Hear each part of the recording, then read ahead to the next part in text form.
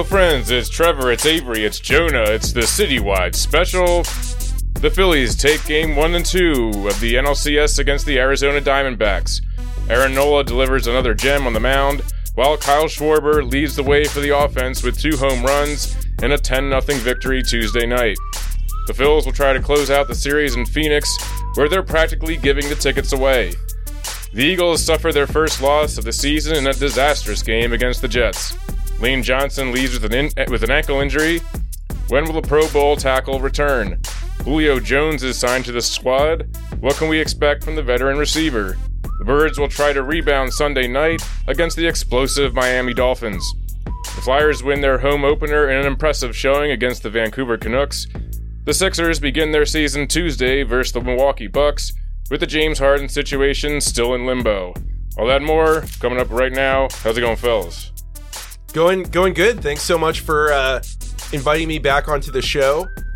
Have some big shoes to fill, obviously, with Pat out. I feel like this is like a situation where like they bring in a totally different style of backup quarterback, like Jalen Hurts goes down, and then Gardner Minshew comes in, and it's like you know, instead of you know the spicy hot WIP takes, you're going to be getting a lot of stat nerd bullshit. Yeah, we gotta play a whole new system, whole new scheme. Yeah, running some very vanilla plays. You know, just you know, trying to move the chains. Nothing too fancy. All here. No more RPOs, no quarterback runs, none of that stuff. Just under center. Yeah, play old school pocket passing. Just handing off the ball to DeAndre Swift every time. Stuff. Yeah. Nice. Well, good to have you back, Jonah. Your second time on the pod, right? Yeah, it's a full circle moment. Not because my first appearance was the end of the Sixers season and now we're at the start, but because the first time I was on here, it was the day that the Killers of the Flower Moon trailer dropped. And now we are on the eve of the release of the latest film from Martin Scorsese. Yeah, I was just looking at when I want to see that. Gotta get to that I don't know. I think they got in the Dolby Digital thing in the Fashion District. I'll probably try to go there. Yeah, I always wonder like how serious the Dolby Digital it is cool the sound like with the seat shaking. Yeah, but I mean that was definitely awesome in like when we saw Mission Impossible there, because it felt like you were in like an amusement park ride. Basically. Oh yeah, it was like at Universal Studios. It was like the seats like rumbling and all this shit. It was wild, but yeah, I don't know. In you know, a 3.5 hour long historical drama, if it's going to have the same kind of impact. It'll be really funny. Good. It'll be really funny if they do that same thing. And it's just like, here's this like very serious meditation on you know, colonialism and America, and But yeah, anyway, good to have you back.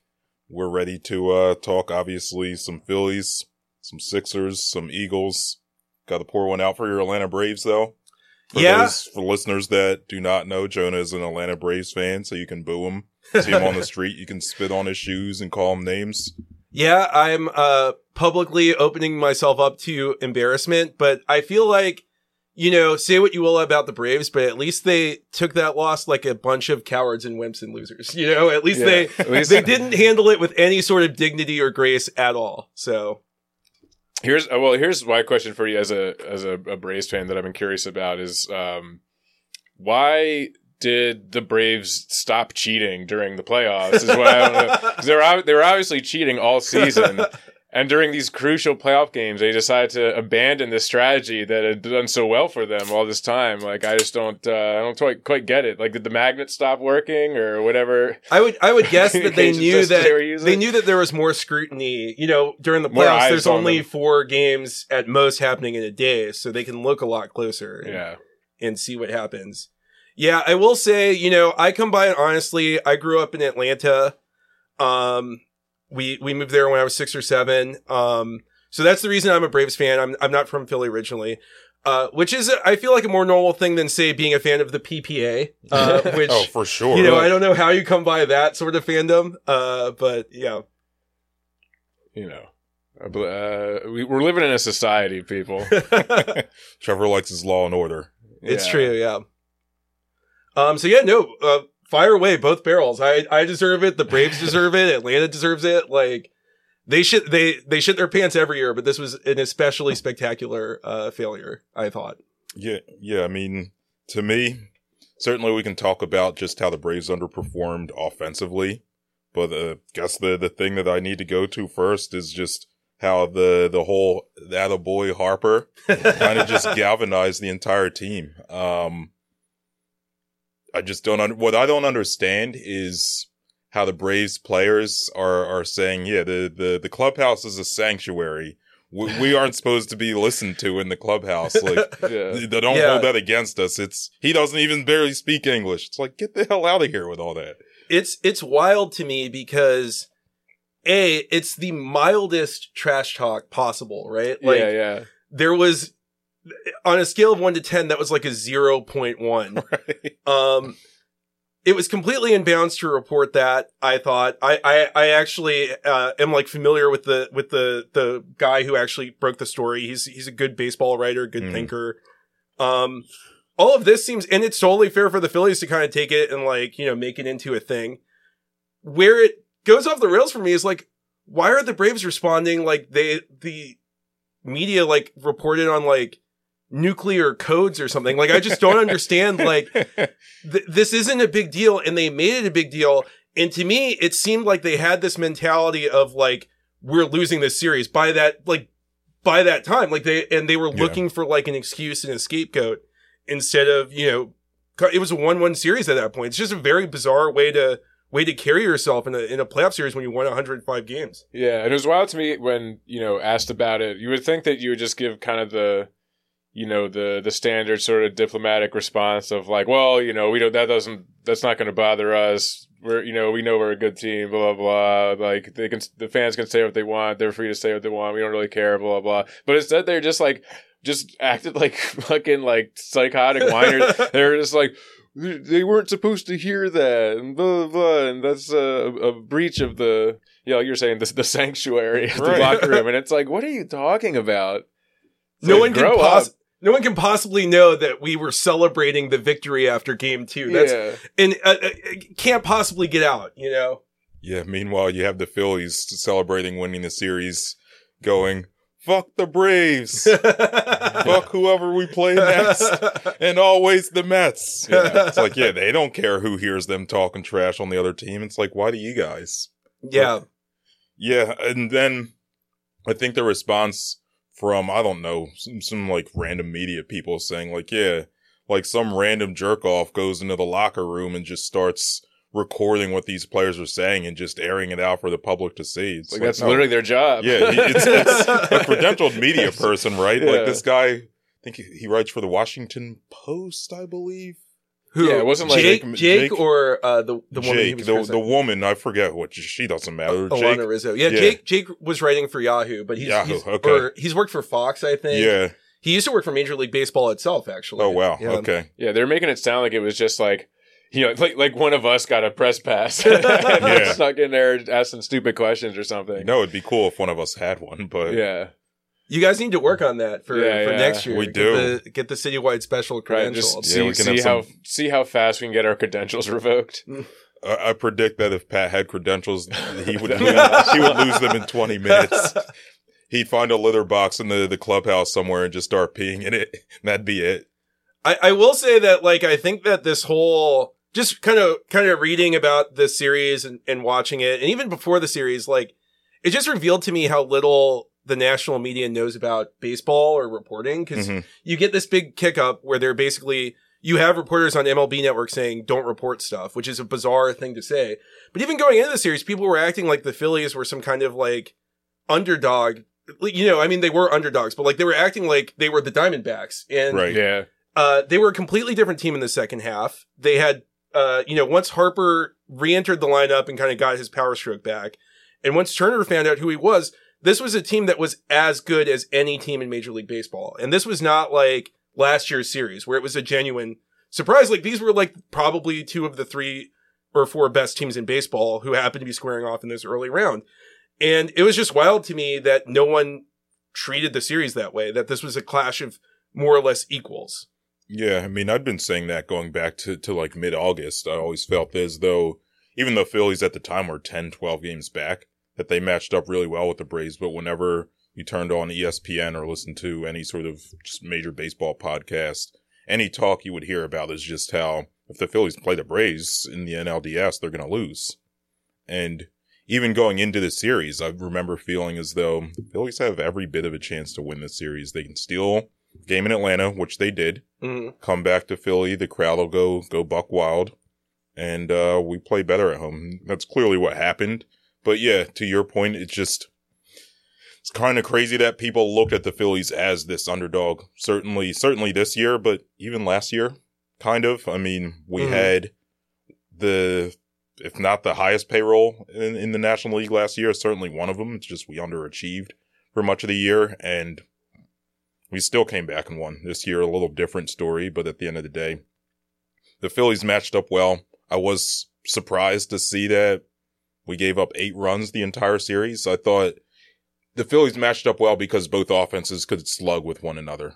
But clearly the Phillies slugged and the pitching was just immaculate, and the Braves, of course, didn't live up to their standard. And Thompson pushed all the right buttons at all the right moments. And you really noticed that in the 2 games in Philly that he, especially because they had the 2 kind of Ranger bullpen games, and both times he was there pulling guys a batter too early rather than a batter too late. Yeah. Whereas when Snitker had to do his bullpen game, he was just leaving guys out there to die. He left Elder out there to face Harper a second time. He went to their worst reliever after that. Like, it was just a very puzzling display in a 5-game series to just basically give up on one game that early. Yeah, I think I said that in last week's pod. I believe the series was 2-1 at the time, and I'd said, Topper completely outclassed Snitker in those first 3 games. And then game 4, I don't know if it really mattered too much. I guess it did, but the first 3 games especially, Topper was just on one. Yeah. Yeah, I mean, overall, like the Phillies have been hitting all these home runs and stuff, but I feel like it's almost like overshadowed how good the pitching has been.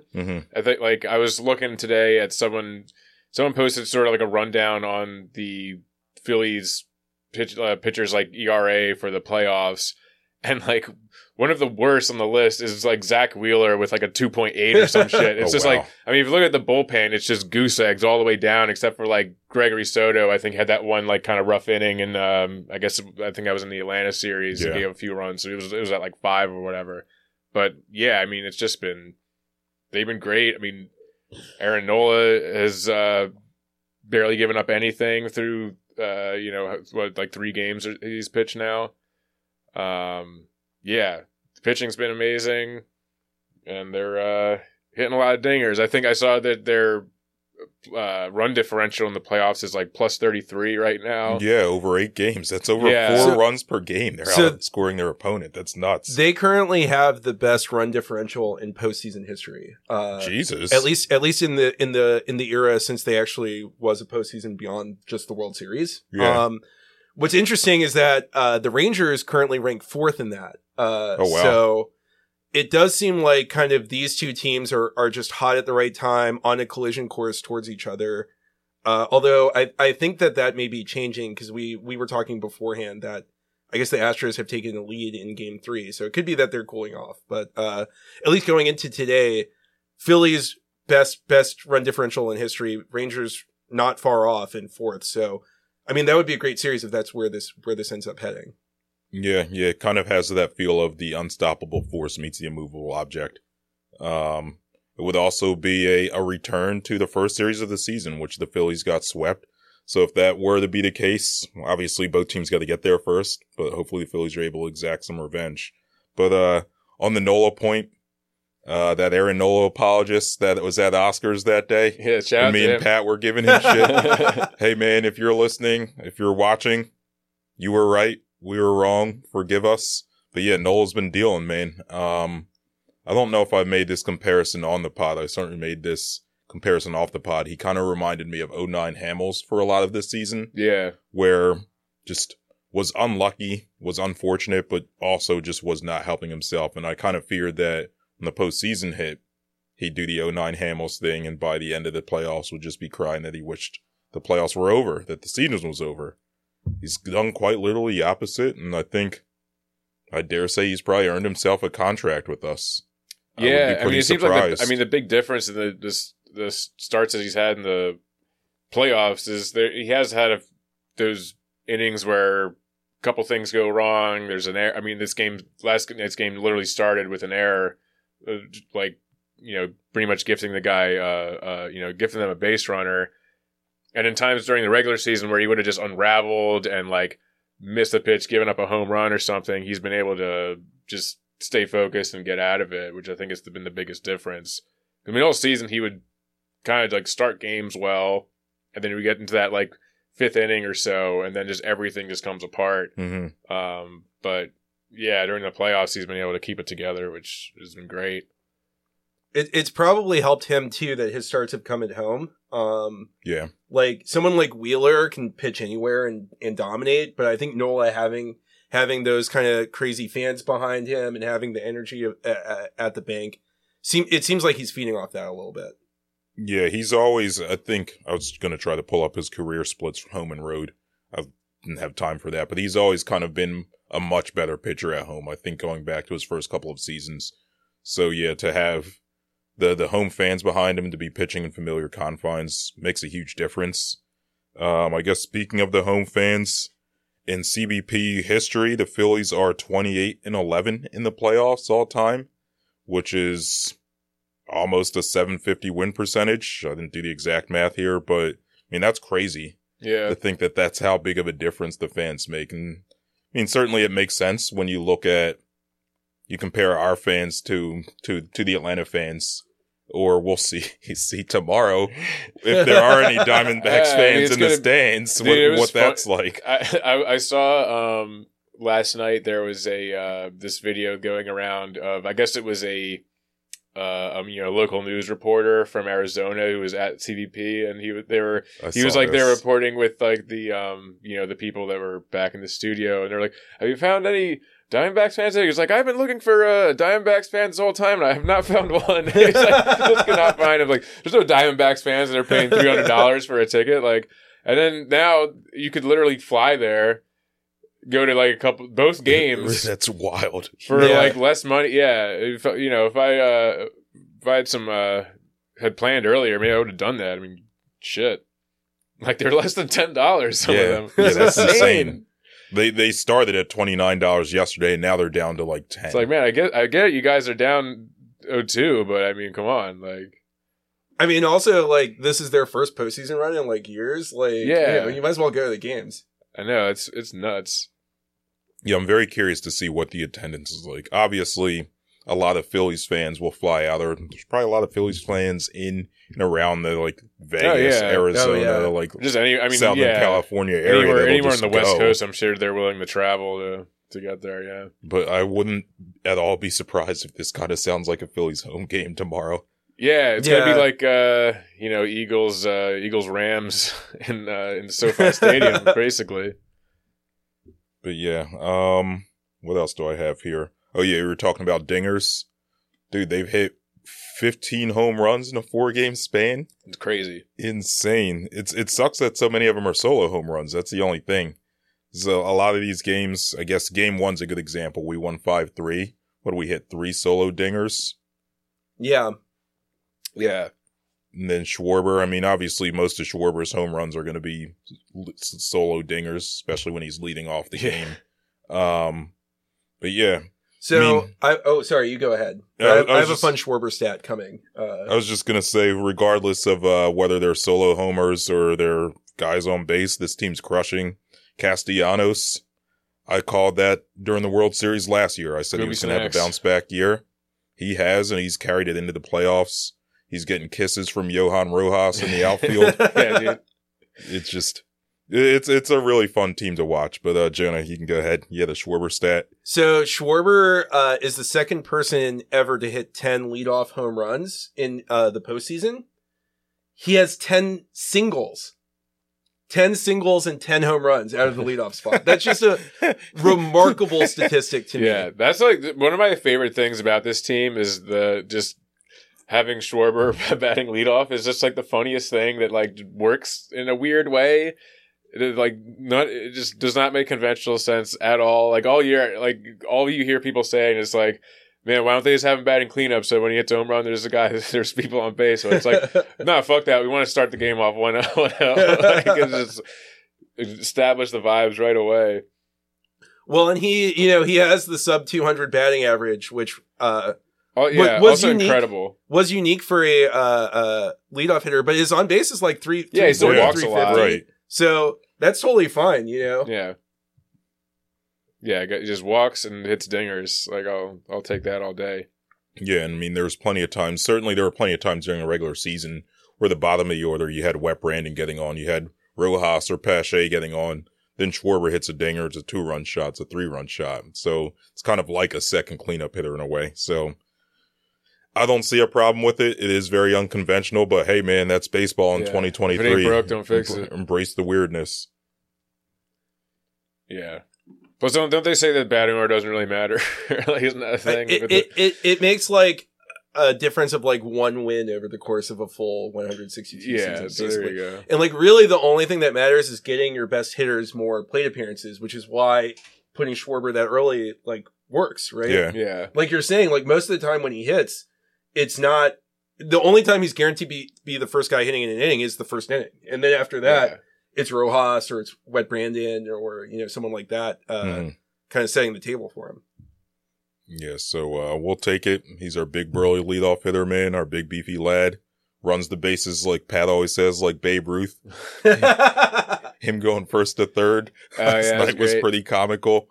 Hold up. What about Jake Cave just falling into third on that? Dude, I actually missed that. I went to the bat because it was like, oh man, because I was like, this is a good inning for me to just go to the bathroom or something, and because I don't really care about us batting this inning, and I totally missed. I came back downstairs and there was my phone's blowing up about LOL Jake Cave. I was like, what the fuck happened? Because I saw he's not on base. I was like, I guess he got out, but I don't. Yeah, I totally missed that. He tried to stretch a double into a triple. Some people say he was safe. I don't think he was. And even if he was safe, he did himself no favors by sliding too early and just falling into the base. But yeah, it's weird. Like umpires give you less leeway if you look ridiculous. Like they kind of stop calling it down the middle, and they're like, "This guy is a fool." Yeah, you have a feeling that's what happened there. But yeah, I mean, if Jake Cave's getting doubles off of you, should be triples off of you. Garrett Stubbs is catching in a game. Mm-hmm. You just don't belong in the NLCS, and I don't think the Diamondbacks do. Yeah, they look overmatched. I mean, like people have been saying, their World Series was the series against the Dodgers, which that fucking team, good lord. Yeah. I was saying earlier that that COVID championship is looking more and more fraudulent every year. They just do not. I don't know. They, I'm not sure if you guys watched that series that closely. They got 6 outs combined from their game 1 and 2 starting pitchers. Yeah, 6 I saw outs. Kershaw got destroyed. Who was their game 2 starter? I don't even remember that dude's name. He was someone who they pulled off of the AAA scrap heap, basically, who went further than Kershaw. He got 4 outs at least before he made it through an inning. Having to get yanked. Yeah, and then they had Lance Lynn. I liked Lance Lynn a few years ago when he was a good pitcher and his antics and just cursing and just screaming and spitting and grabbing his balls was just funny because he was really good. He's washed now and he was their number 3 starter and he doesn't belong in the playoffs anymore. But yeah, the Dodgers, they're a mess, man. Do they have to blow it up? They're going to have to blow it up at some point, I would think, right? I don't know. They have enough money that I don't think they ever have to blow it up. That's a good point. You'll be seeing Ohtani there next year. You'll be seeing whoever the best starting pitcher is on the market there next year. Nola? Yeah, I guess. No, we can't lose Nola to the Los Angeles Dodgers. He's not any. In 2021, I said the same thing about Freddie Freeman. And look how although that worked out for you guys, though. I would not. I mean, you guys have seen firsthand that it did not work out. Matt Olson's kind of a choke artist in the playoffs. Yeah, they really kept him in check. He was just hitting these weak little dribblers and stuff all series. He had 4 hits and they were all singles, and it's great, nice work. Although Freddie wasn't good either, so yeah. Freddie Freeman and I share a birthday, same day, same year. We're the same age. Damn. I remember when I discovered that. Yeah. So that's cool. I like to think that even though I'm not as good at baseball as he is, I'm cooler and better looking. Yeah, that's what really counts. That's what matters, Exactly. But, I guess moving on, predictions for the series. I think the Phillies sweep. I hope they sweep because I want to party with everyone on Broad Street. And if they end up winning the series on Saturday, let's say, I'll be at a wedding in Baltimore and will not be able to party. So my prediction is the Phillies win tomorrow. I don't have a score prediction. Paft, whoever his name is pitching. They'll probably score like 6 to 8 runs. Then game 4, the roof is going to be open in Arizona. It's supposed to be like 90 degrees or 100 degrees. Oh, yeah. The ball's going to be carrying. Don't they going to close it? Was that hot? I saw a tweet earlier from Matt Gelb, or he might have retweeted someone or re-X'd someone, whatever the hell it is these days. And someone from Arizona said, like, yeah, roof is going to be closed for the game 3. Roof is going to be open for game 4. It's a 5:07 local time start time. So I think they figure sun will be down an hour or so after the game starts so we can get away with this. It's going to be like 100 degrees. The ball's going to be flying. I think game 4, we just destroy them, man, in their bullpen. And then we advance to the World Series. Yeah, that's kind of how I'm feeling too. I mean, I think like unless the Phillies just have one of those games where they just like cannot buy a hit and are just hitting into weird outs and all that kind of stuff, I just don't see it. Like this Diamondbacks team just looks like they know they're overmatched. They probably know that there's no way of winning this series. The drop off in the starting pitching for the Diamondbacks at this point is dramatic. Like they had to win one of those first 2 games, they didn't do it. And yeah, I mean, we saw like their bullpen is not very good. I don't think whoever they have starting is going to be able to last very long. So I just don't see it. I mean, obviously it's baseball, like anything could happen, but unless things take a weird turn, I don't see the Phillies losing this team. I think they close it out Friday. Yeah, I agree with you guys. I guess the one thing that I could see is like, because you have these 3 days in a row where there are like 3 games in a row, if they go down early, maybe Thompson thinks, I'll keep the bullpen fresh, the important pitchers fresh for another day and kind of like throws in the towel if they go down early. But it's also hard to see them going down early. And frankly, like, the Rangers and Astros are not as good as the Phillies, but they are real teams. So I kind of want to see the Phillies take care of business early. And then just selfishly, the last thing is that it will be very fun if they clinch in Arizona because they all get to jump in the pool. Oh, yeah. There's going to be some incredible photographs, some incredible memes. That is going to be just a great sight to see. So I definitely want to see them close it out in Arizona. Hopefully in 4 for your sake. Yeah. Thank you. Yeah, and I think them in the pool, imagine wet Brandon getting just even wetter. Even wetter, coming out of the pool. Wetter Brandon. Who do you think is going to do a cannonball? Someone's got it, right? Is that pool deep enough to do that? I feel like it's not a deep pool. I feel like I saw the Diamondbacks doing some dives, but I could be wrong. They may have just been like goofing around.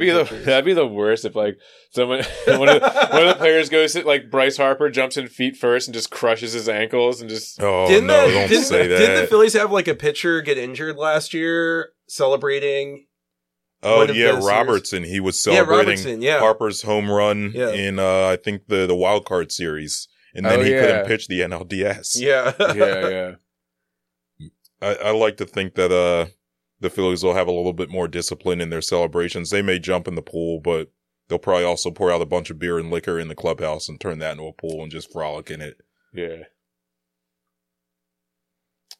Is that just about it for the Phils? We got anything else? Yeah, that's all I got written down here.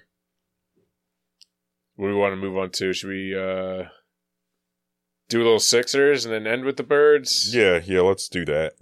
Yeah, I guess honorable mention to the Flyers. They won. They looked good. Actually did look surprisingly good. Yeah. They put up like a ton of shots. Yeah, that second period, they looked awesome. The first period's when they took the lead. Like they went up 2-0 and they really didn't have any business being up 2-0 after the first period. The second period, they were playing great, dude. Yeah, I think it was like they had like 30 shots or something in the second period. They only let up 2. Yeah, it's pretty down. I mean, I don't think Vancouver's very good right now, but I mean, they got some guys. Should be at least like I am actually going to watch the Flyers this year, which is different stories from last year. I still kind of like them to lose more games than not because I still want another high draft pick, but they'll be a fun team to watch. Couturier, that shootout goal by Couturier, that was sick. Yeah, sick move. Cool seeing him back. Nice seeing the uniforms, even though I feel like most people don't like the style, but at least they got that darker orange color back. Nice to see. So tickets should be cheap to some Flyers games, man. Going to go to a bunch of games this year, I think. Yeah.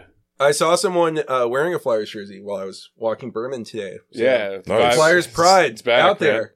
What is it? A new shade of orange? Yeah. Hey, man. People are down with the new shade of orange. They just don't know it yet. Once Red October ends and people realize just how depressing and how just... Orange November is coming? There we go. Yeah, hey, that works. But yeah, once people realize just how depressing and just distressing the Sixers are, they're going to hop on the Flyers bandwagon, man. Here we go. Yeah. But the Sixers... I need to stretch before we do this. It's been a long summer without a pod to vent to. Yeah. You can vent a little bit. Yeah, here because we've been venting about it to the point that we're kind of tired of it. I don't even know where to start. James Harden, man, what the fuck? That's a good place to start. I'm so baffled by as baffled as I've been by him all summer. What is he doing these last 2 weeks? This is insane. He shows up to camp like George Costanza, acting like nothing happened. Yeah. And then just suddenly no shows. Now apparently today he's in Houston, probably at a strip club, I would assume. I mean, let's be real. And meanwhile, the Clippers are literally offering a crumble cookie for him. And he's getting pissed that Daryl won't take it. I don't know. This is just the most insanely frustrating thing. And on top of all of that, while this is going on, the Bucks and Celtics have become the two best teams in the league, far and away. I don't even know. What are you supposed to do as a fan or as a member of the team? It's insane. Yeah, I kind of feel like everyone's being held hostage. I think what do I have written down here? The fans, certainly, we're being held hostage by this. James Harden's being held. He's holding himself hostage, but he's being held hostage. The players, the front office is holding them. Everyone's held hostage in this case, and no one really wins, and it's just endlessly frustrating. I don't know. I don't even know what to say about this shit. I'm so over it. He opted into this contract. I don't understand. Yeah. There's a insane series of miscalculations on his part, and whoever the fuck his agent is, they just played this bad and then worse and worse. I mean, I don't know. We've talked about this before, but it still just blows my mind how he was fully expecting, for some insane reason, for Daryl Morey to just take whatever he was offered for him, when you literally saw this exact scenario play out with Ben Simmons. And he did not do that at all. He had no problem letting it linger for halfway through the season until he got a deal that he wanted.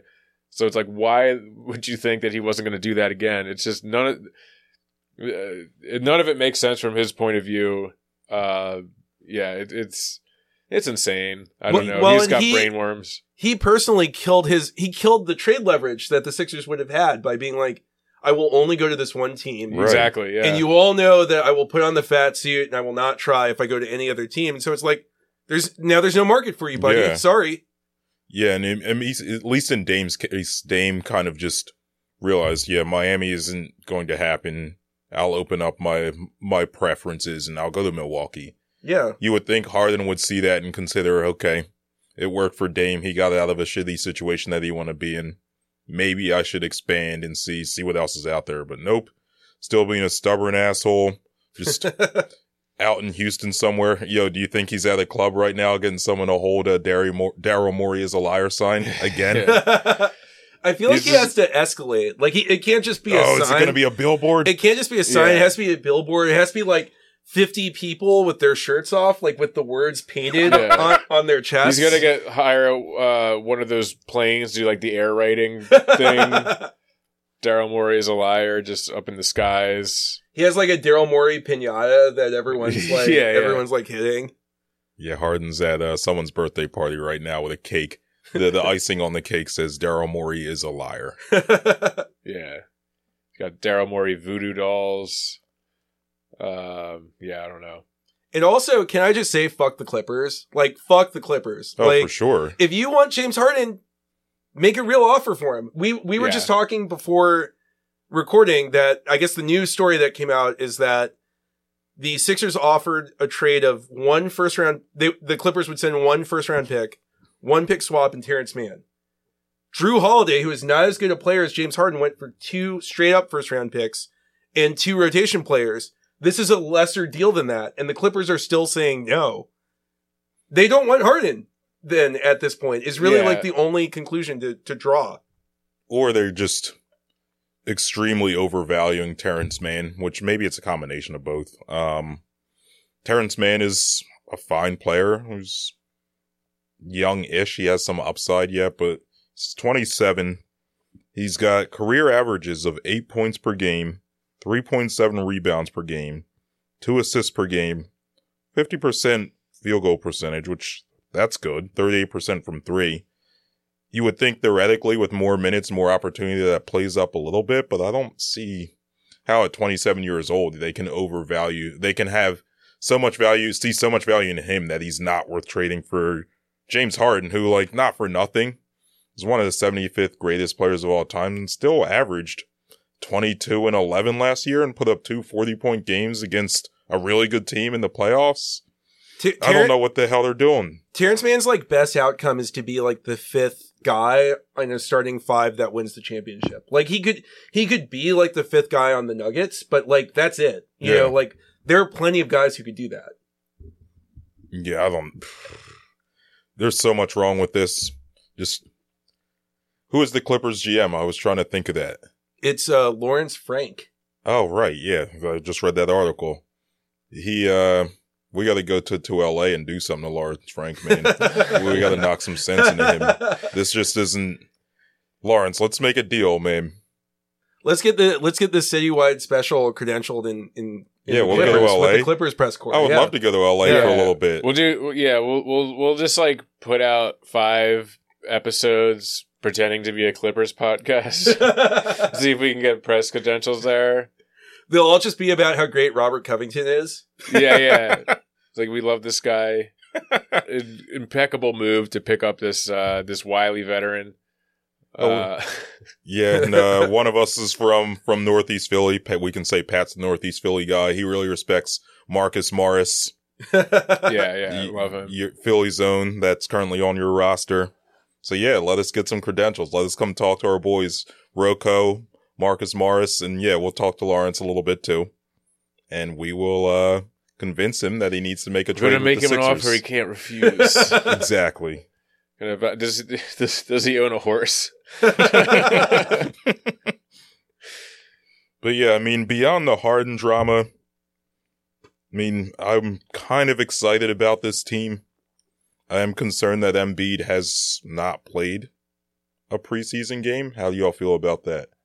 Yeah, I don't really know what to make of it. Like, I mean, it seems like most other teams are at least giving their star players a little bit of time in the preseason. I mean, it's not like preseason football where it's just like you don't want to risk. I mean, you're talking about you're playing 80 games or whatever. Like, I don't know. I would really like to see what he looks like in this, Nick Nurse system and all that kind of stuff. I don't really know what the logic is behind it. Yeah, it does seem weird because, like, in theory, there's going to be a new offense, and you'd like to see them, practice it a little bit. But I'm really not worried. I'm not worried about it from the perspective of, like, is Embiid going to be fine for the regular season? Like, no one's saying anything that sounds concerning. It seems like he's doing full practices and stuff. So I don't really get the reasoning behind it, but it doesn't like concern me necessarily.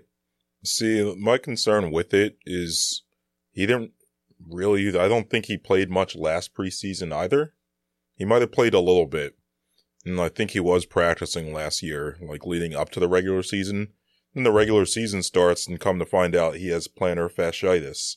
Yeah, that's a good point. And it took him 2 to 3 weeks to kind of work himself back off of that and to work himself into playing shape. And the Sixers started 0-3. No one was really paying attention because the Phillies were in the World Series. Yeah. Shout out Mir Long, by the way, for bringing that up in the chat today. But, I'm concerned that he's going to take a couple weeks to work himself back into playing shape. I mean, we're not going to be the first or second seed in the East, most likely. But the difference between being a 3 seed and a 5 seed could be 2 or 3 games, which might be 2 or 3 games we lose to start the season. It's funny to think if people have been paying attention to that start, because they started 0-3 and they were still quite bad after that. Like maybe Doc gets fired like early. Like maybe this whole thing goes differently last year. That's true. Like, yeah. Very very weird what if to consider. Yeah, maybe Doc gets fired. Harden isn't all pissed. Maybe he stays and he's here right now, but. Maybe he's not disgruntled and isn't requesting a trade. That is crazy to think about. Did you guys talk about the story where Harden, the ESPN reporter reported that Harden missed the All-Star game and then they offered him a spot as a reserve. I brought that up. And he was so busy pouting that like they gave the spot to someone else and then he called them and was like, I've decided to accept the reserve spot. And they're like, we gave it away, you idiot. Yeah. Snooze, you lose. Yeah. And just incredible essential And the fact that like Daryl thought that like he could just ghost this guy and it would be fine and he'd accept this is like, how yeah, Daryl's not blameless in any of this. Have you not seen him, what he's done for the last 10 years? Yeah, Daryl's known him forever. You would think Daryl would know him well enough to say like, yeah, if I make any missteps, if I don't communicate to him, if I ghost him, if I just shortchange him, he's gone, or he's going to request to be gone. But for whatever reason, Daryl, I don't know, just misread the situation. I feel a lot of people would say this about Hinkie, that Hinkie would kind of just look at players as just assets or essentially numbers. Yeah, like cogs in the machine. Yeah, exactly. And I always felt like that was one of the things that Daryl was a little different from Hinkie, in that he kind of recognized there is a human element to the business of basketball. But this kind of just goes to show that maybe I miscalculated in my evaluation of Daryl. Because, yeah, he's clearly just playing the numbers game with Harden, which I kind of get. But at the same time, Daryl, you should know this guy well enough to know that you can't get away with it. I mean, it might not even be like a philosophical thing where like he just actively like sees them as assets or whatever. It might just be that he's like a huge dork and just doesn't have I suspect that's what it is. Just doesn't have like the basic like social skills to like pick up on these sort of things, and just doesn't like is just kind of oblivious to it or whatever. Like he one time when he was the Houston general manager, the story was in the Ringer, Daryl left his car parked illegally and got so many tickets that the car got booted. And rather than paying the tickets, he called a dealership and told them that he would trade in the car for a new car if they came and like paid off the tickets and removed the boot and like took the car. He was like, it's not worth my time to like deal with this. Yeah. So I will simply trade in this booted car at a lower value. Just it's that's not a guy that understands how to navigate like social confrontation. Well, I never or any knew that kind story. of like social conflict or anything. Yeah. I do want to say a path of least resistance type of guy for sure. It must be so weird from his perspective too, because he has like portraits of James Harden hanging in his house. Yeah. And now James Harden is like going to China and calling him a liar, and like holding up these signs that are like personally insulting. It's just a wild fucking scene. Like I just can't believe this is happening. Yeah, I mean the history of the Sixers for really about the last 11 or 12 years, man. There are some books that kind of cover it. Like there's the guy Aaron Weitzman Yeah. He wrote Tanking to the Tanking to the Top, which is a very good book. But that stopped at like 2019. There's been 4 more years of bullshit. It's gotten even crazier since then. He's gonna have to write like a volume 2. Yeah, it's like how every few years, like Ken Burns had to do a new chapter of the baseball documentary. It's like you're gonna have to like just keep adding on to the Sixers saga. I feel like if that era is Tanking to the Top, this is like succeeding to the bottom. Like it's like we're finally winning 50 games, but somehow everyone feels worse about this team. Yeah. Dude, totally. I will say, I feel like Jaden Springer looks good. To like some positives from preseason. Jaden Springer looks like he can contribute. Obviously it's preseason. You don't want to get too high on it. I'm more bullish on Kelly Oubre than I think everybody else in the world is, because I grew up in Atlanta and then we moved to Charlotte. So I watch a lot of Hornets basketball still.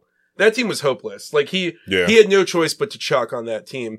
And he has the skill, he has kind of the physicality, the body, the skill set to be like a good kind of wing in a supporting role. And it seems like that may be happening this year. He didn't work with the Warriors, but that's like a very weird, it's a weird system, idiosyncratic team. Right. So I think that's what bothers me, is that like, there would be a lot of reasons to look forward to the Sixers season. Maxey looks good. Maxey's going to be taking another step forward. And it's just like, instead, just every day, it's just like James Harden. And it's just like this drama, this cloud that's like circling this otherwise, like, not going to win a championship, but like one of the more fun and likable teams we've had in a while, I think. Yeah, I think obviously Milwaukee and Boston are the favorites. However you want to slice it, Boston's 1, Milwaukee's 1. One of those two is going to be the number 1. The other is going to be the number 2. But I mean, you can make a case that if Porzingis gets injured, which happens every season, right? Porzingis gets injured, Giannis gets injured, Chris Middleton's old, Brook Lopez he's good, but he's old. Like, you could make a case that if things were to go bad for one of these teams and the Sixers had anything going for them, that they could end up a 1 or 2 seed in the East. I'm not saying that that's going to happen by any means, but they're in a position that these other teams are a little fragile, and the Sixers have a little bit more. They don't have a little more stability. If Harden was not being Harden, they'd have a little bit more stability, some continuity here, and you'd feel a little better about their chances. But instead, we're left with whatever this shit show is. But to your point, Jonah, some of the young players do look good. Springer actually looks like an NBA player from what I've heard. Kelly Oubre, I kind of shit on him when we signed him, but I feel like Nick Nurse is a good coach to kind of unlock him a little bit. Mm-hmm. Maxey looks good. B-Ball Paul, we love a B-Ball Paul. Who else am I thinking of? Oh, Danny Green. Danny Green apparently looks pretty good. The highlights I've seen, he's turned back the clock a little bit. You know what you're going to get from Tobias. We'll get to Pat Bev. This team could be super fun. Nick Nurse has them playing like a really up-tempo style, at least without Embiid and Harden.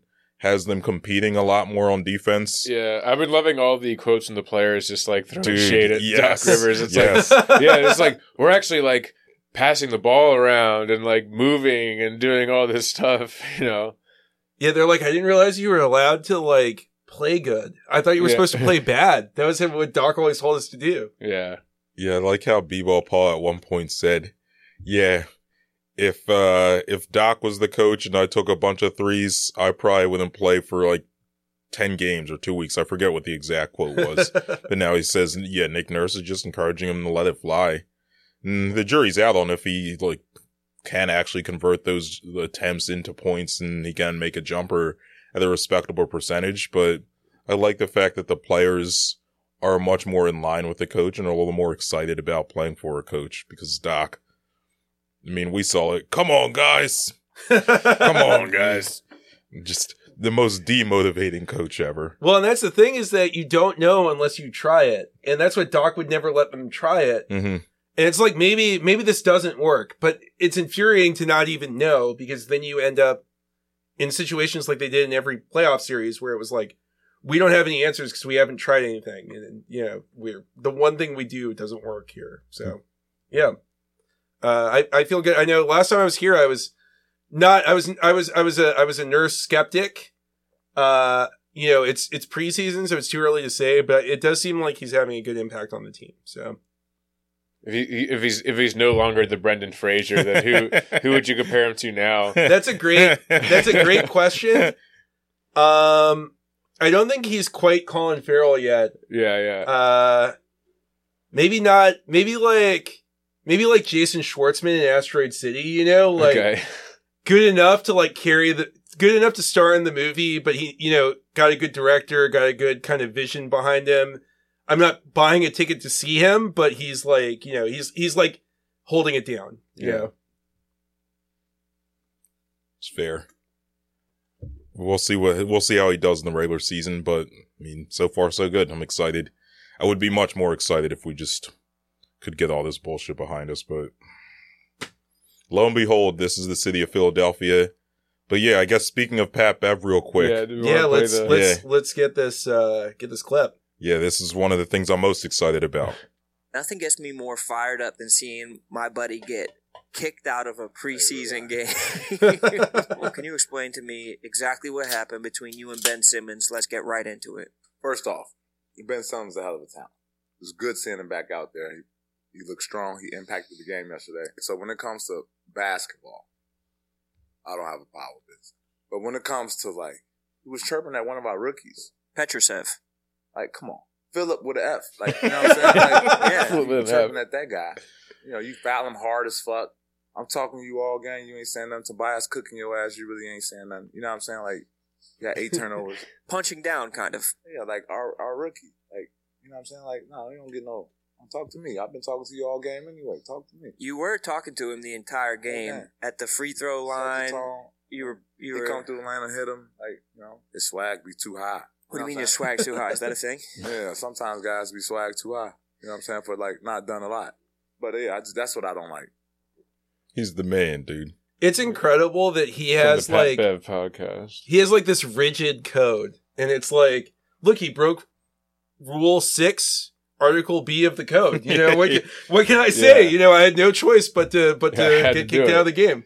Preseason, regular season, doesn't matter. Code's the code. And I mean, I love how it was Ben Simmons too. Yeah.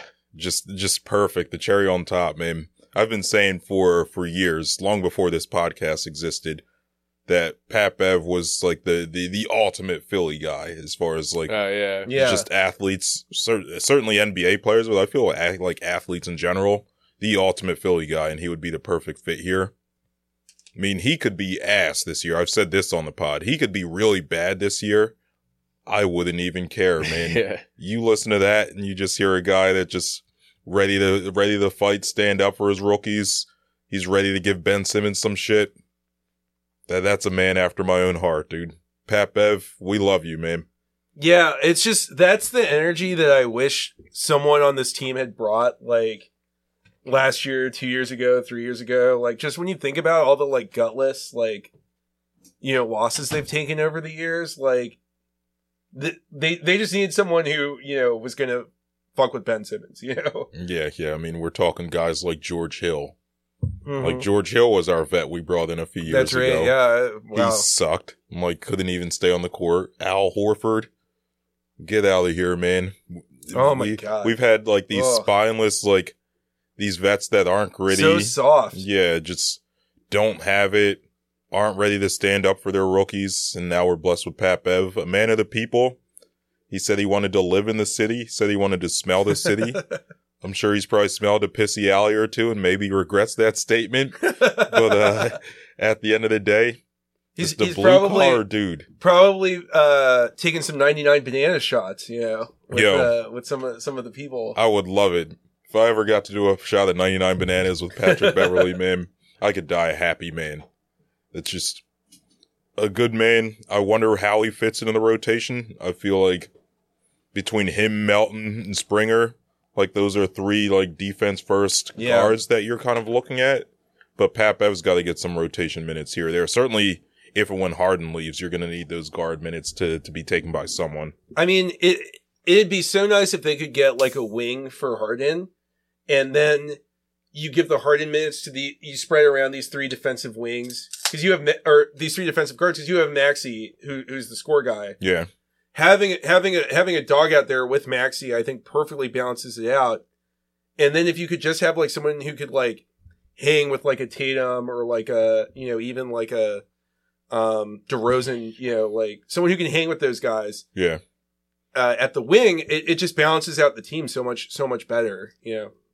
Yeah, maybe that's the Sixers' obsession with Terrence Mann. He is 6'5" with decent wingspan. He could fill that role, but he can't score though, you know. Yeah, like, I don't see. Ugh. But I guess that's probably enough Sixers. We got any other Sixers? Yeah, I guess we can move on to the Birds, who have finally lost a game against the Jets after all these years. They're now 12-1 against the Jets. Yeah, my man Snack didn't even play, dude. I know, Snack wasn't even there. So Snack was home making some buffalo chicken dip. Yeah. So, takeaways from this game? Regression is coming.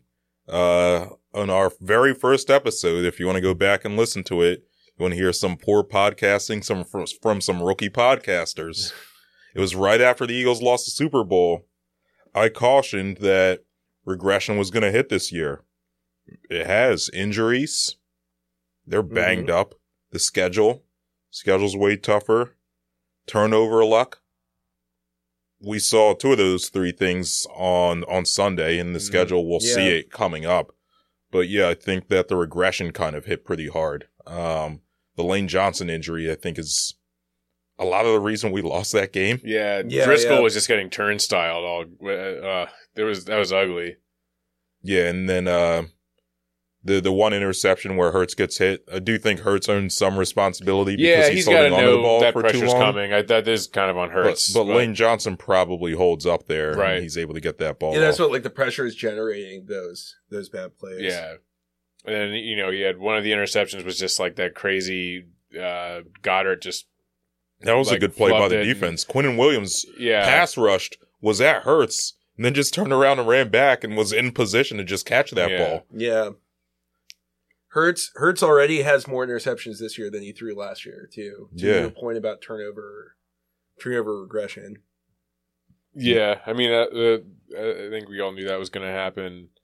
And, I mean, the one, like, frustrating thing about this game was that, like, at the start of the game, Hurts looked awesome. Like, first three quarters, he looked great. I mean, I think it was in the beginning of the game, in the first quarter, he had, like, a play where he's, like,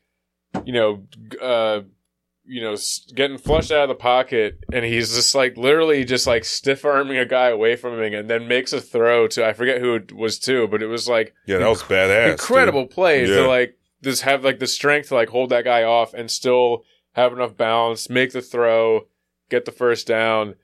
It was amazing, and he had like a few other really great plays, and then like that fourth quarter, just really fell apart in a bizarre way. That last interception that kind of more or less sealed the game for the Jets was just, I had no idea what was going on there.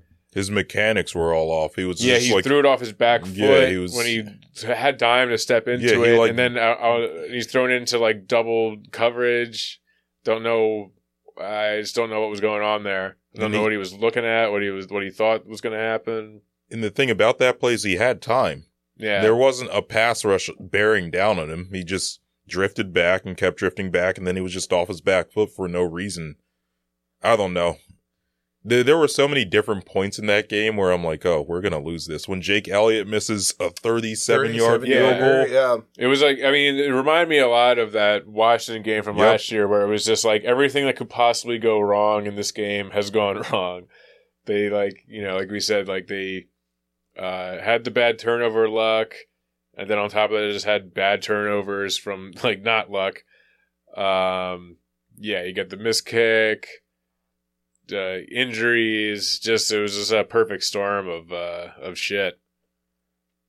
So let me ask you guys, because I feel like watching it, the offense has looked out of sorts. I think we all agree for weeks now. Yeah. Mm-hmm. What percentage of blame do you assign to Jalen versus sort of the coaching, whether it's Brian Johnson's play calling or kind of Sirianni's decision making, versus the injuries to people like Lane Johnson or kind of like the regression on that front. Like where do you see the blame being kind of spread around, and like what do you think is fixable versus what may be kind of like a lingering issue all year? I definitely think some of Brian Johnson's play calling has been odd. I guess the one debate that's been going about this game is the pass the throw or the run the throw ratio. It was very lopsided in favor of passing, which like going into the game, we figured that kind of makes sense. You have like their starting corners are out. Snack was out, dude. Yeah, he was out. Yeah. Their other starting corner was out. You figure like you want to attack the outside. They have, the Jets have a pretty good front. They have good linebackers. So like I don't like blame them for going pass heavy, but like at some point it's like I don't know. It just seems like you like have to get that run game going a little bit. So I have a theory on that, is that when the game started, they probably came in with more of an intention to run the ball, but losing Lane affects a lot of your run game too. Yeah. Yeah. I mean, certainly, they were getting some of the runs they did have, they were getting tackled behind the line because you're missing Lane. Yeah. I mean, that Jets defensive front's good. The Jets have a really good front seven. Mm-hmm. And I think as far as like Brian Johnson goes, I would have liked to have seen a little more creativity in terms of personnel groupings. I think the Eagles were in 11 personnel, 3 wide receivers, 1 tight end, 1 running back, 60 or 70. I forget. I want to say it was like 65% of the time at least, which, yeah, I mean, if you can see the running game isn't working, bring in some 12, bring in some 13 personnel and see if you can kind of force it to work, especially when you have Lane out. So I think my biggest issue with Brian Johnson, I've said this on the pod a couple times, is that the personnel groupings, he has a tendency to stick with 11 personnel too much, which is more of a college-based offense. Like it's a college-based personnel grouping. He's a college coach. So that's what he knows. So to answer your question, Jonah, I would place about 50% of the Eagles' offensive shortcomings on Brian Johnson's shoulders. That's a lot. I would say probably about 20 to 20. Nah, that's a cop-out. I'll say about 30% goes to Hurts. Mm-hmm. He's bailing on pockets too much. That last interception, totally on him. The first 2, I don't think were on him as much. Some of his plays in the first half of the Washington game, granted, he didn't throw any interceptions, but he was bailing too early. Things like that. I think for whatever reason, he's just not as comfortable in the pocket. Mostly on him. And then, I would say injuries are probably about it. Injuries and or other players underperforming is about the other 20%. Devontae had 2 awful drops in this game. Yeah. He's been brutal lately. Yeah, he's Quez Watkins in the Rams game had that one screen where he just had a huge hole and for whatever reason just ran the wrong way. What else we got? Lane Johnson being hurt. Kenny Gainwell not being as good as he was last year. It hasn't really been much of a factor. So I would say like most of the blame I would place on Brian Johnson, a lot of it on Hurts. Brian Johnson's Sirianni, I should say, because Sirianni doesn't call the plays, but he develops the game plan. And it's weird. I mean, we clocked this back in week 2, I think, that like Vikings game where it was like, even though in the moment, it didn't feel like Steichen was that important to the offense, and that it was Sirianni's design, and Steichen was just kind of, running, like going off the menu that Sirianni gave him. But this offense feels totally different now with Brian Johnson. Like, and I don't know if it's Hurts because he bails on these plays too early, and he's not looking at his second, third read. He's just kind of running with it. But there's just a totally different vibe this year that feels like play calling, and I don't know if that's what it is. But as an outside observer, that's just what the vibe feels like is different. Is it just like last year they were pushing the right buttons at the right time, and this year, I mean, last year it just felt like they always had the right play dialed up. Mm-hmm. Yeah. And like, you're just not really confident about that this year. Yeah, granted they've worked sometimes, that like it worked on the touchdown, on the Hurts rushing touchdown, a QB draw on 3rd and long, 4th and long. I mean, that's some college shit, man. That's not going to work in the NFL. It's worked for us sometimes, but I've said this before too, I would like a little bit more offensive creativity in terms of the plays you're calling. I know the Eagles aren't like a heavy motion team, but use a little motion. Like, it works for the Rams. We'll see it on Sunday. It'll work for the Dolphins. Sure. One thing I did like is that they started to use 21 personnel, which is 2 running backs and a tight end. And then they had some plays where they had Devontae lined up in the backfield. So maybe Brian Johnson is starting to get it in terms of offensive play calling, like creativity. But I haven't seen enough to really feel too enthused or encouraged by what he's brought to the table. Yeah. But what else we got? Oh, I guess speaking of injuries, Lane Johnson, you were saying, do we know if he's going to play? Yeah, unclear. At least it sounds like it's not going to be a long-term thing, which thank God. Like, if this was like a high ankle sprain, he's going to be out for 5 weeks or something, then it's like, that's really going to put the season in jeopardy. But, well, and these are the games coming up that, like, you don't want to miss. It's a brutal stretch, yeah. Yeah, so Brian Baldinger, you guys know him. He's called NFL games. Yeah. He's a football analyst, former Eagle. He's apparently really good friends with Lane Johnson. And he's been on a couple different podcasts this week saying, like, yeah, I was hanging out with Lane at his barn and I was texting him all week. He says Lane's going to play this week. So sources, really good sources, are saying that Lane's okay. I mean, it's a lateral ankle sprain? Yeah. Which I guess is just if you roll your ankle a little hard. Probably doesn't feel good. He rolled his ankle this way instead of this way. Yeah. I mean, I'm sure it's not good, but I mean, he is like the toughest guy in the fucking league. I mean, he was like, he had like, what was that torn abductor? Abdomen. Yeah. He played the whole playoffs last year. The guy's like a fucking nutcase, but yeah, I mean, at least it sounds like something I don't know if I'm not a doctor. I don't know if he should be playing with it on Sunday. Yeah, but he might do it anyway, and yeah, I don't know. Definitely don't want to see any more Jack Driscoll at right tackle. I'll tell you that much. Yeah. They need a different answer if it's not Lane. Yeah, I mean I guess they have tried a couple of times in the past of putting Mylott over there, which what'd he say? Not totally. What's his quote?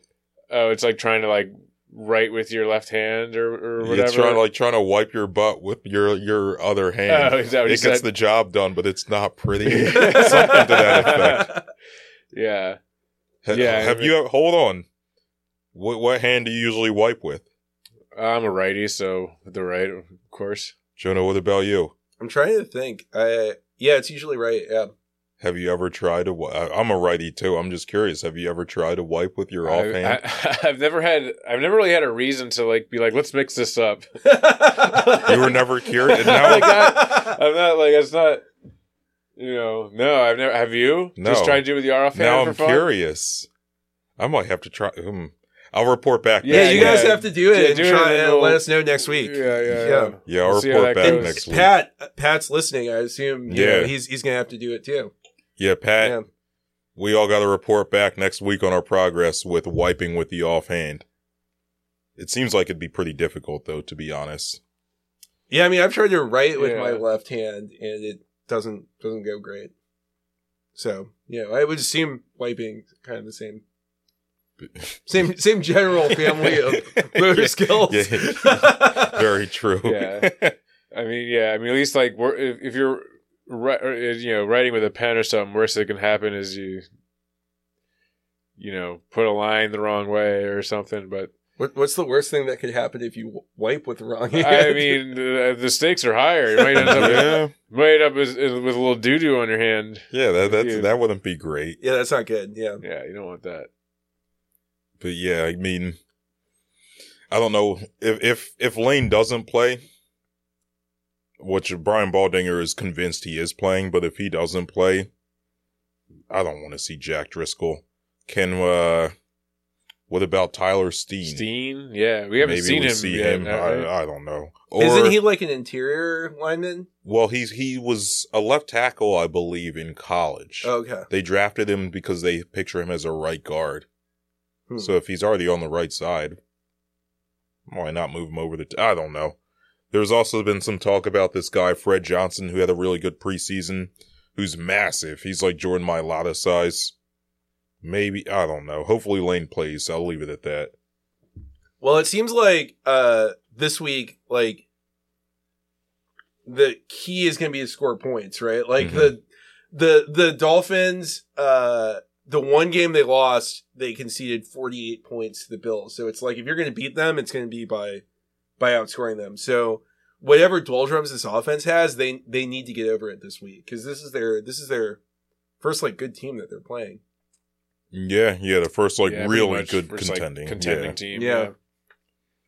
Yeah, which I guess we can get to this game. You think Julio Jones gives us a lift? He's probably not even going to play. Yeah, I don't know. I mean, you might see a couple snaps. I don't expect him to get a catch or anything. What do y'all make of the Julio Jones signing? I mean, I think it's fine. Quez is going to be out for a little bit.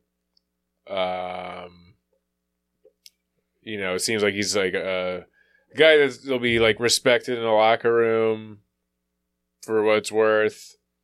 Yeah, I don't know. I mean, I guess in the past couple of years, I've just learned not to doubt Howie when he signs these like sort of like seemingly washed veterans. Like, I mean, last year he brings in Ndamukong Suh and Linval Joseph. I mean, did anyone think Linval Joseph was going to be any good? He ended up being like really good for us. Yeah. I mean, it's like it's a little different with like a wide receiver like that. Like, he's not going to be playing as many snaps. Not going to be like in the thick of things as much as defensive tackle or whatever. But yeah, I mean, I think it could provide something.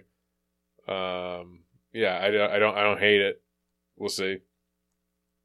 Yeah, it seems fine for kind of the role that they're like. They just need like a body at wide receiver, basically. There's like an AJ Brown component to this, which is kind of I mean, apparently AJ Brown was part of the reason why they brought him into Tennessee a couple years ago. Yeah.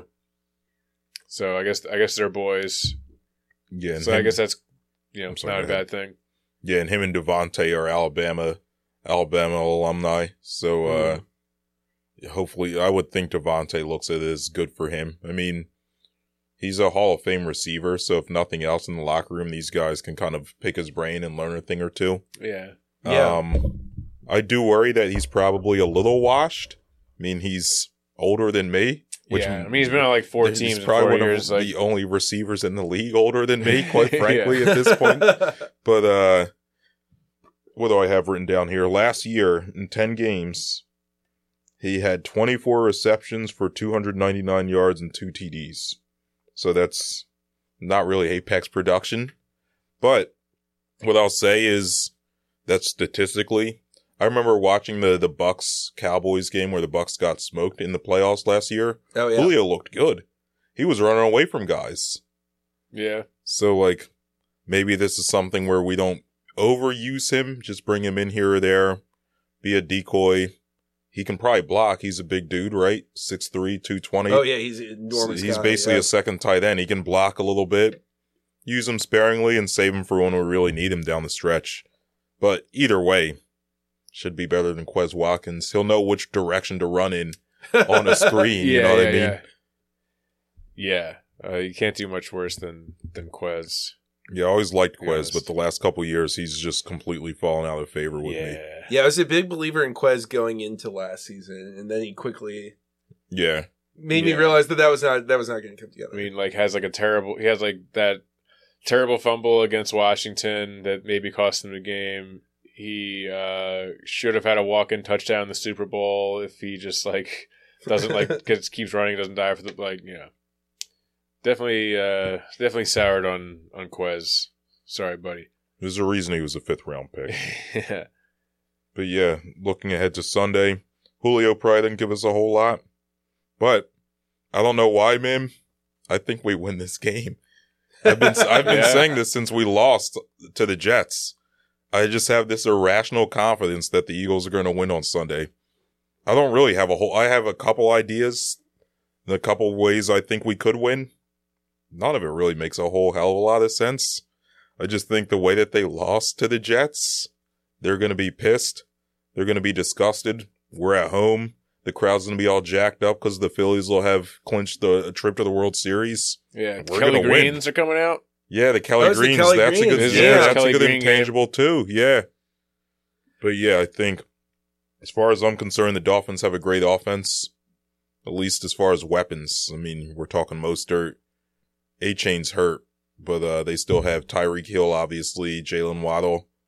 I mean, at the skill position, Tua's great. They're set. Yeah. Their offensive line apparently isn't great. I think our pass rush. That's going to be the key is if they can get pressure on him and force him to get the ball out quick. Because you don't want like long plays developing, give him time to like throw deep balls to Tyreek Hill. Because like if he has time, like Tyreek Hill is going to burn whoever's at cornerback. Yeah, especially with the secondary, the way it's all banged up. Yeah. Like you definitely wanted to like.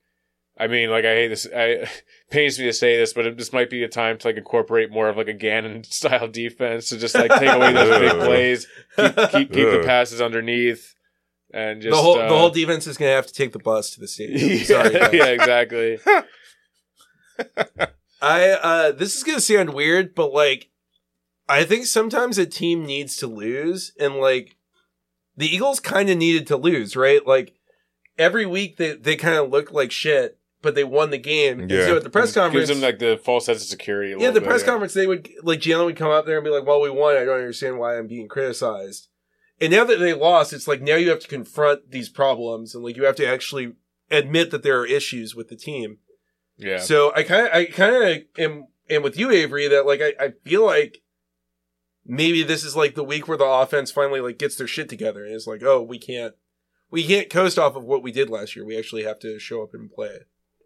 Yeah. Yeah. I mean, it does feel like the type of game, like I am expecting Jalen Hurts to bounce back in a big way this week. I think the offense is going to be good. It's just all going to come down to whether the defense can contain this like Dolphins team that is just like gone crazy every week. Like, they just have a really electric, dynamic offense. Though, I mean, to our credit, like last week, like the defense was not the reason we lost that game at all. Like they held their own. The defense played their ass off with all those injuries in the secondary. Yeah, I mean, they were holding them to field goals all game. They didn't. The only touchdown they scored was off that interception, and then they just let them walk in so we could get the ball back. So if they can hold up, but like I was saying, like they do have like a lot of speed on the outside. If I'm assuming, Slay probably isn't going to be back. Oh no, Slay practiced today. Oh, is he? Okay. Oh, nice. I think Slay should be back. Is Jalen Carter going to play? Yeah, he practiced today. Okay. Yeah. Reed Blankenship did not. Yeah, the safety position is a concern for sure. They're like down to no. I mean, Sidney Brown's not close to being back. No, I think he did practice today. Oh, is he back too? Okay, but he's a rookie going against this team. That's not great. Well, and like if there's one team where you need your safeties, it's the one with Tyreek Hill. Exactly. So, yeah, I think pass rush is going to have to get home. The other thing I think we're going to have to see is, I hate to be a hashtag run the ball guy, but we got to control the time of possession a little bit to keep that offense off the field. Those are our two paths to winning. Control the ball, get pressure on the quarterback, force short throws, and just make them dink and dunk, which they're perfectly capable of doing. But it's gonna take a longer time, and it's gonna keep them from running up 60 points on us. I got a score prediction for me. I think we win 38-35. I think it's going to be a good game. It's going to be a close game. I think right now the line is Eagles minus 2.5. So yeah, 38-35. We barely cover. Goes over. What is the line? It's Eagles minus 2.5. Really? Yeah, I was surprised. I was surprised by that. Yeah. It opened at minus 2.5, and it hasn't changed unless it changed today. Yeah, I think the home field advantage is down to like 1.5 points or somewhere around there. So that means that they still think the Eagles are the superior team. Okay. It's interesting, but yeah. Unless they're giving, I mean, they may be giving us they may be giving the Eagles more because it's like a Philly. Like that's probably a different crowd. Bump, yeah. Probably a different crowd from like what the Chargers were getting that's against true. the Cowboys. Yeah, they're on getting Monday a Philly night. Bump. Although that lady was freaking out, man. That lady was more into any football game than anyone has ever been in history. Yeah, she probably had mad money on the game. Yeah, I love all the conspiracy theories. Like, this is a paid actor, a crisis actor. Yeah, crisis actor. Yeah. Like, well, it was funny because they also everyone thought they dug up this picture of her with like a Viking shirt on, and they're like, "Oh, we got her. This is not real." And it turns out it's like her son is like plays for like the Vikings and they're like Pee Wee football league. So that's why she has like a Vikings jersey. Jesus. Yeah. Y'all got a score prediction? I haven't really thought about this, but I'm going to say, and it pains me to say, is I have not predicted an Eagles loss yet on this podcast, but I'm going to say Miami 35, Eagles 28. Okay. I'm saying points. I'm saying Eagles pull it out but don't cover. 42-41. Oh wow. Damn, Well, that would be a hell of a game. Shootout. Numbers on the board. I think that that's what it's going to take to beat the Dolphins. I think it's like the offense has to show up to this game. They have to put points on the board, and I think they're going to do it. Damn, well, that'd be really exciting. Hope so. And for the record, I think Trevor, when we did our picks when the schedule came out, we had this as a loss. So I did not have the Jets as a loss, and that was when I thought they were going to have Aaron Rodgers. I still had it as a win. But. If they had Rodgers, the Eagles probably win that game. He spends halftime in the darkness retreat. He gets too whacked out on ayahuasca. Yeah, he's all fucked up on ivermectin.